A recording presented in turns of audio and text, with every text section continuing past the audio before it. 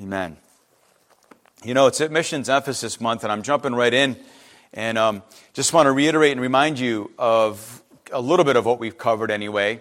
And as we're just kind of highlighting who we support and why we support it and what the need is and what the call is for God's people, His church, to be kingdom-minded and to be gospel-centered and Christ-centered and advance the gospel and to preach the gospel at every opportunity we get.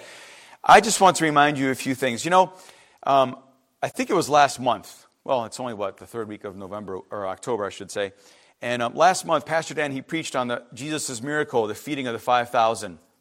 And we've all heard many sermons about that. And I was reading that, and I hope you were reading along that scripture, but also listening to the sermon. And as I was reading that scripture, something arrested me that I can't let go of. And I'm going to share with you this morning, because in that passage, I'm not going to stay there. I'm going to use it as a springboard for something and for who we ought to be and who Jesus wants us to be. But in Matthew chapter 14, Mark chapter 6, Luke chapter 9, and then in John chapter 6, all four Gospels, we have this miracle of the feeding of the 5,000, right? Now, it's interesting to me, because in all of the Gospels and how they all have their accounts, and there's reason for that, and it's good reason, it's beautiful in God's design and how He wants to get His message across with different eyewitnesses. John omits something that the other Gospel writers include. And it's powerful. It's powerful. And it wasn't the purpose, I don't believe, of course, based on hearing the message of Pastor Dan a few weeks ago, but I want to highlight something that is really, really important and make it my purpose as a starting point this morning to delve into something a little more appropriate for us and that is relevant to us right now. In verse 16 in Matthew's Gospel, chapter 14, and you'll find it in Mark and Luke as well, in chapter 6 and 9 of Luke, when Jesus is approached with this crowd and by His disciples, they're in this crowd, and they tell Him, this crowd is hungry, they got to get something to eat. The disciples, they tell Jesus to send them away to get something to eat, to buy something for themselves. And the first three Gospel writers, they say something, and I'll just use Matthew's words in verse 16. This is what he says: you give them something to eat. Are you convicted yet? No. Fine. That's fine. I am. You give them something to eat.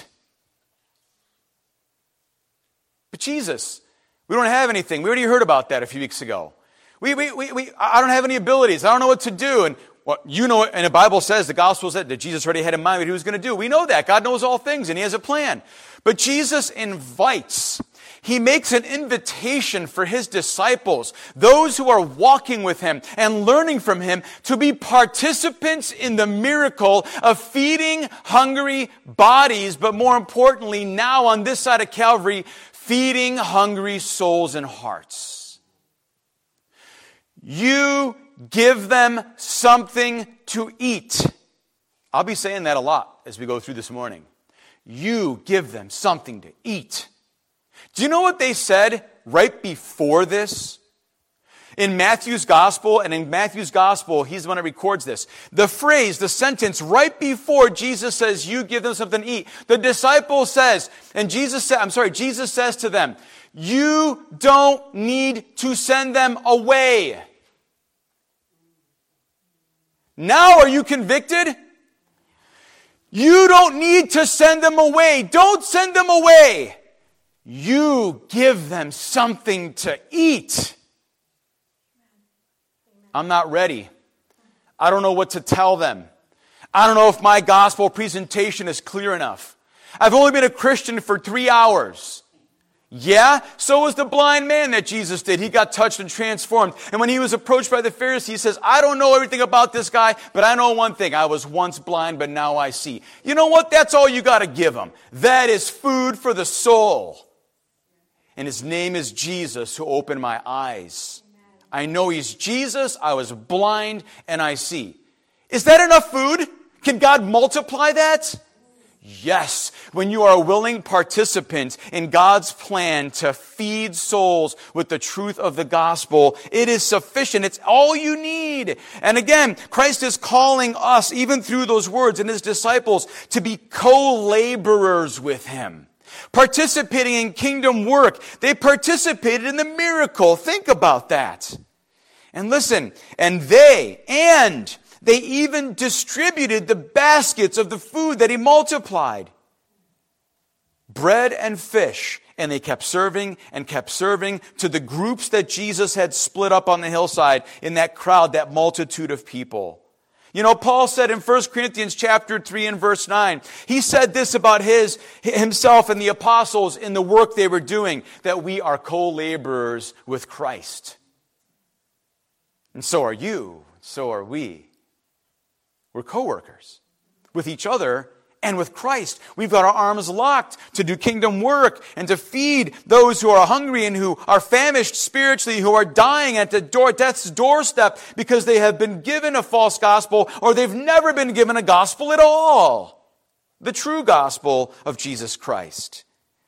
Look, we already looked and we discussed that there's a biblical mandate, there's a biblical message, and it's all for the purpose of us to reveal God's glory, his majesty to this world. That's why God saves us, to glorify him. There's a harvest ready. That was the message last week. There's a harvest. And let me ask you, there's a word that resonates in my heart about what Jesus said about you going to feed them. You give them something to eat. And it's simply this, and it comes in the form of a question for you and for me this morning. And if you're a visitor, if you haven't noticed, I talk fast. Will you serve? Will you serve? Will you serve? No, not yourself. Will you serve? Yourself shouldn't even be part of the service concept. It's always about others. Will you serve? Work to sow the seed. Will you work to sow the seeds of the gospel and to reap the harvest as well? Will you work? Will you serve? When Jesus says, you give them something to eat, it speaks, right? It speaks to our emphasis today that the mission is all about serving. All about serving. See, to serve, just by the definition of the word itself, and many of you know this, to serve is simply to offer yourself and to sacrifice yourself for the good or the benefit of others. Notice the last word, others. It's others. It's others. It's others. You know, there's a reminder that I want to give you that the purpose of salvation is God's glory. We talked about that a couple weeks ago with the glory of missions and how missions is all about God's glory. It's to bring God's glory. Yes, it's to save you from your sins and the consequence of that wrath of God and eternal punishment. We understand that. But it's to bring glory to God as a result of that. So that's the purpose of missions and of salvation that we present in missions through the gospel. But the MO, or the mission, the main objective of the Christian, of the follower of Jesus, is to love God by loving and serving others. It's never about you. I know that does not make sense to our Western and to our American mind. Even now, even in this time now where we're seemingly serving others and social justice, there's just one kind of justice. It's just justice. You don't need a word before it. I've mentioned that before. But all these things and doing good, it's never about you.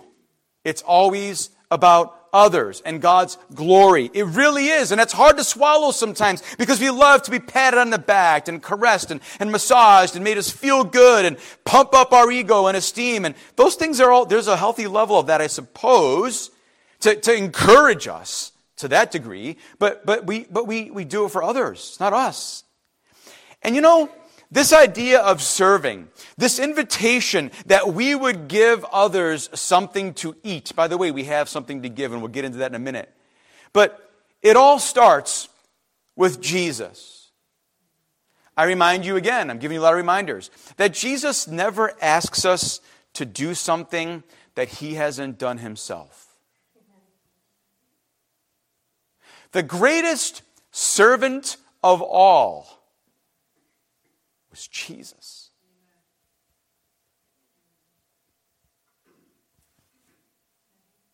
There's no greater servant than Jesus that ever lived or walked on this planet, and that existed before he came to this planet and exists now forevermore. And one day we will see and meet that servant face to face. The greatest servant ever was Jesus, the ultimate servant. Can I remind you, and as we go through some scriptures this morning, having used those words by Jesus when he's feeding the 5,000 before he feeds them. But in Philippians chapter 2, verses 5 to 8, I want to turn your attention there, and I will read. And if you have your Bible or if you have your app, you can follow along, but I'm going to read from the New American Standard.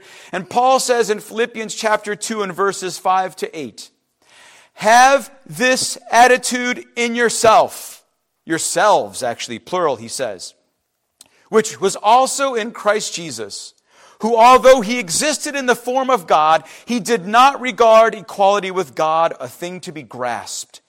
But he emptied himself, and he took on the form of a bondservant, and even more, that word again, we talked about this in Sunday school, is doulos, a slave. He was a servant. He belonged. He was possessed. He was owned by God.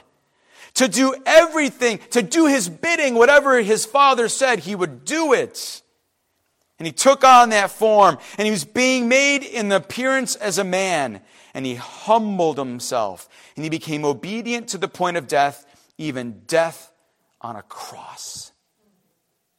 Is there a greater servant than Jesus, who tells us that we ought to serve as well? In fact, Jesus said himself in Mark chapter 10 and verse 45, he said that the Son of Man came not to be served, but to serve and to give his life as a ransom for many. To serve. To be a servant. Not thinking about himself, but thinking about you who are sitting here even today, right now. He had you in mind, and he saw you, and he served you even back then as much as he does now with his Holy Spirit and his word of truth. Oh, what a great servant he is. He came to serve and to do the service of the Lord God, its Father. Do you remember Isaiah 53? Some of you who know the Word of God and who have been Christians, you know that prophecy in Isaiah 53. If you look in your Bible, and the heading for that text and that scripture, that chapter, is called the suffering servant. The suffering servant. That's who Jesus was. And it was a word about Jesus and everything that he would do. He humbled himself. He didn't care about himself. He came to serve humanity in all its forms and ways and means, all the way to the point that he would be bruised and beat up and carry our sins on the cross, because he knew in the end the harvest would be great, and we're all part of that. He served us by suffering and dying for us. It was prophetic. Let's fast forward in Jesus' life, because remember, Jesus never does anything or tells us to do anything he doesn't do or didn't do. In John chapter 13 and verses 5 to 20, I will not read that whole text there, but I will reference verse 20 in a moment. But you know what happened there. That Jesus, at the Last Supper with his disciples, he comes to them, they're prepared, that they're eating the meal. And then in verse 3, it says that Jesus, he poured water into the basin, and he began to wash the disciples' feet. Let me ask you, physically speaking, when's the last time you washed somebody's nasty, stinky feet?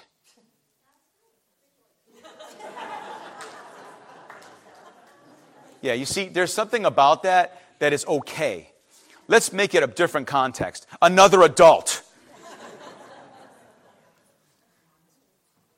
It's not easy. It's hard. It's humbling. That's called serving as a servant. Not just serving, but being a servant in that moment and demonstrating that by bowing down. The ultimate servant who would give his life, he takes up that towel and he washes his disciples' feet. And here's the picture.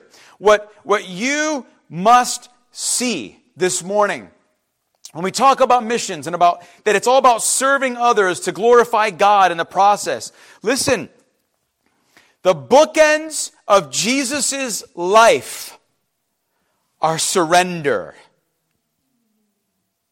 Can I give you the bookends? Here's eternity past. If we could look at it linearly. And Jesus is here. And God, the Father, the Holy Spirit, and the Son are in heaven. And they're having a conversation. And they're saying, God's like, I got this plan. And I want to save humanity. I haven't even created them yet. But there's a plan. They're going to fall. They're going to need salvation. And I got this plan. Who's going to go for us? Jesus, I'll go. Okay. And God had this plan. And He appoints. And He knows that Jesus is going to go. And so, way back before the foundations of the world, Jesus is already chosen and known, and it's all know He's going to shed His blood. He's going to be the Lamb that was slain. It's already in God's mind and His plan. He knows that, and Jesus says, "I'll go and I'll be a servant. I'll submit to you and I'll serve." And there was a submission. He submitted to the will, the plan of God the Father, with the most incredible plan of rescue in all of history, in the entire universe. He says, "I surrender to your plan." That's the bookend. And it starts, we read in Philippians, where He humbles Himself and He comes. And then you come, and then you go to the other bookend, and it's in the eternity past. It's at the end of His life, right? And He's walking on earth. And He goes, and here's the cross. Well, we see the cross there. And He goes to the cross right before His life on earth is over. After His ascension, He lived for a while, right? And He ascends. But He goes to that cross, and the cross is all about surrender. It's all about surrender. Dying for you and for me. And we're called to do the same thing for Jesus, that unless we take up our cross daily in Luke chapter 9, we're not even worthy to follow Him, right? It's about surrender. The bookends of His life, in the foundations before the earth and the world, and all the way to the cross. Surrender, surrender. What do you have in between except a servant who serves faithfully because he surrendered? That's all you have. A servant who's serving nonstop, who came. There is nothing He did that didn't put others at the forefront of His mind, and His love compelled Him to reach out to the down and out, and to right those who thought they were self-righteous, and to do the right thing, and to serve them with the truth and with His love that was not void of the truth, and said it the way it was. Bookends of Jesus' life are surrender. Back to Jesus' words to His disciples before He performs the miracle of feeding 5,000. You give them something to eat. You give them something to eat. In John chapter 6, after Jesus performs this miracle, the context after this miracle and what happens there is that Jesus begins to preach, and He says, you guys want a sign, you want me to do miracles, but then He starts talking about the fact that in John 6, we have one of the 7 I am sayings of Jesus, and He says, I am the bread of life. I am the bread of life. Now, this brings things into focus. And it should be clear to us. Because if He said, I am the bread of life, and if you have eaten and partaken of the bread of life, and Jesus is your salvation, and He's your spiritual sustenance and nourishment every day, then you know what? He is that something that you give to others to eat. It's living bread. He is what you give them something to eat. And right after that miracle, He says, I am the bread of life. And those who have me, who feast on me, they have eternal life. Life that keeps on giving, and it's abundant, and it goes on and on and on and on. And you have something to give, something to offer. And at the miracle, He says this, eat my flesh and drink my blood, because it results in eternal life. And He's talking about a relationship with Himself. See, the Word is Jesus. And the Word is food for hungry souls, malnourished souls. Souls that are dying or dead that can bring them to life. And in the Bible, the word is called many things that have to do with food. It's honey, it's milk, it's bread, it's meat. As Jesus said, my will is to do. It is meat. I have meat to eat that you don't know what to do. It's to do the will of God the Father. It was all about service and all about serving for Jesus. But the word is food. It's honey, milk, bread, meat. It's life-giving. And as Christians, we have the bread to give. It's not going to run out. If you're fearful that you start sharing Jesus or giving, and you're going to run out of ideas or ways, it's not going to run out, just like manna. And Jesus talks about the manna in John chapter 6, when he's talking about himself being the bread of life. He said, the manna came down through Moses, right? God sent that down. But the living bread has come down from heaven. God has sent, I have come down as that living bread, manna from heaven. And you will never exhaust me. There's enough for every single day, just like the Israelites had in the wilderness. And God keeps supplying. And Jesus is the bread that keeps on rising and baking and sustaining. And you can nourish and you can eat and you can digest and you have energy. And you can share Him over and over and over again. And you can never exhaust Him. There's never an end to the supply of the bread of life. Now, as we come to a close in a moment, there's a difference between choosing to serve and choosing to be a servant. There's a difference. See, and the difference is this. The difference is all about the heart. It's all about the heart. It's all about your heart. It's all about your attitude. There's a difference between being a servant and serving. Richard Foster wrote a book called The Celebration of Disciplines.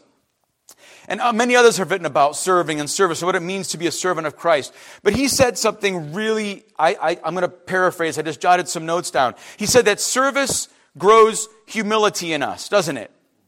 Right? If you're serving, it keeps you humble. It keeps your eyes on others, and you realize you need God to keep serving and to keep offering the bread of life that we're told to offer to all people. See, the difference really between choosing to serve and being a servant is that when we choose to serve, we are still in charge. You know, we worry. When we choose to serve, we worry. Maybe not all of you, maybe you don't see it this way, but think about it deeply. We worry about being stepped on or being taken advantage of or taking charge over when we choose to serve.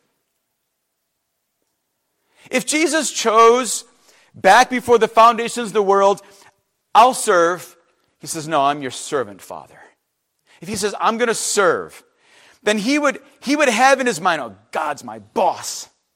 But if he says, I'm your servant, he surrendered that. And he could become a servant now and never wonder about the authority of God and walk always and say, you're the boss, I'm doing whatever you want. That's a hard attitude. That's not just about setting conditions and choosing who's in charge and that I'm going to choose when and where and how. And yet we can still do that, right? Because we make choices. And we still struggle with selfishness and bad attitudes and hard hearts and all kinds of things. But when we choose to be a servant, we give up the right, this is hard, to be in charge. That's the difference. When we choose to be a servant, and there's a connection here to the lordship of Jesus in our lives, we give up that right. And if we choose to be taken advantage of, then you cannot be manipulated. I'll say that again, and you can digest that. I'm not going to expand on it. If we choose to be taken advantage of, I know it's a hard thing to say, to be a servant, then you cannot be manipulated. That's the difference between choosing to serve and choosing to be a servant. And if you choose to be a servant, you will serve. But if you choose just to be a servant, you can still not be a servant. You know why? Because so often, because of the way that sin crouches at the door of our house, we have this self-righteous service, this attitude. We're not servants. We just choose to serve. And it comes with human effort sometimes. And sometimes we want external rewards for our service. And we pick and choose who we serve. And yet, biblically and in Christ's kingdom and in his economy, we don't have that option of choosing who we serve. We serve everyone when we can, how we can. Oh, I'm not saying that's easy. Because remember, it requires surrender. It requires surrender and getting out of the way.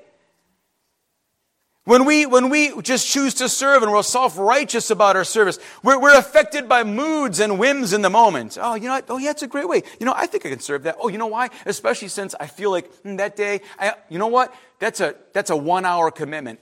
I can do that. That's enough. That might be true, and I don't want to discourage you from serving on those bases entirely, but it still comes down to the heart. Because you can commit to that and still not do it from your heart. You're just going through the motions. You're doing that act of service, but you're affected by moods and winds and how you feel and whether you get recognition. And it's only service while you're serving, right? It's a temporary thing. But when you're a servant, it's a lifestyle and it's a pattern of living all the time.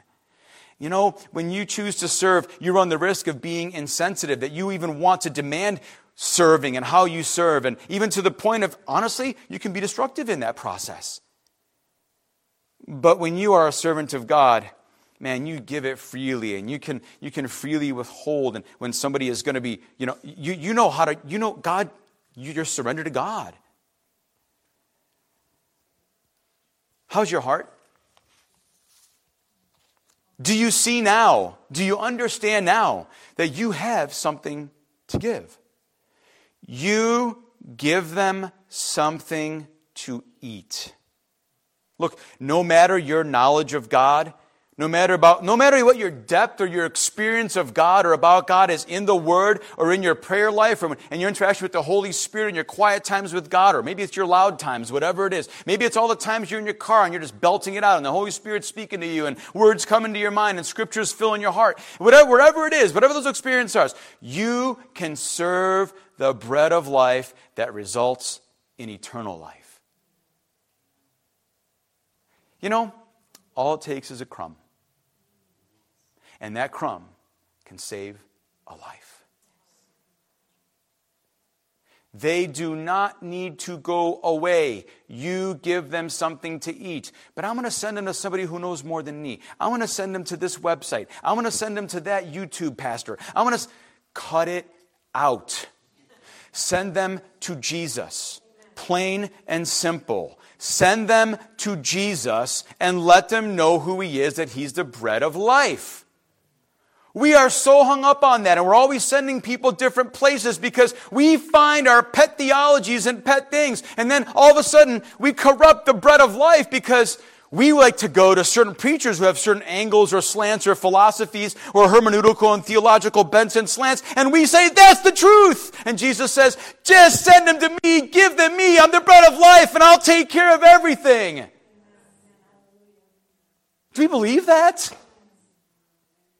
We don't. That's why we do what we do.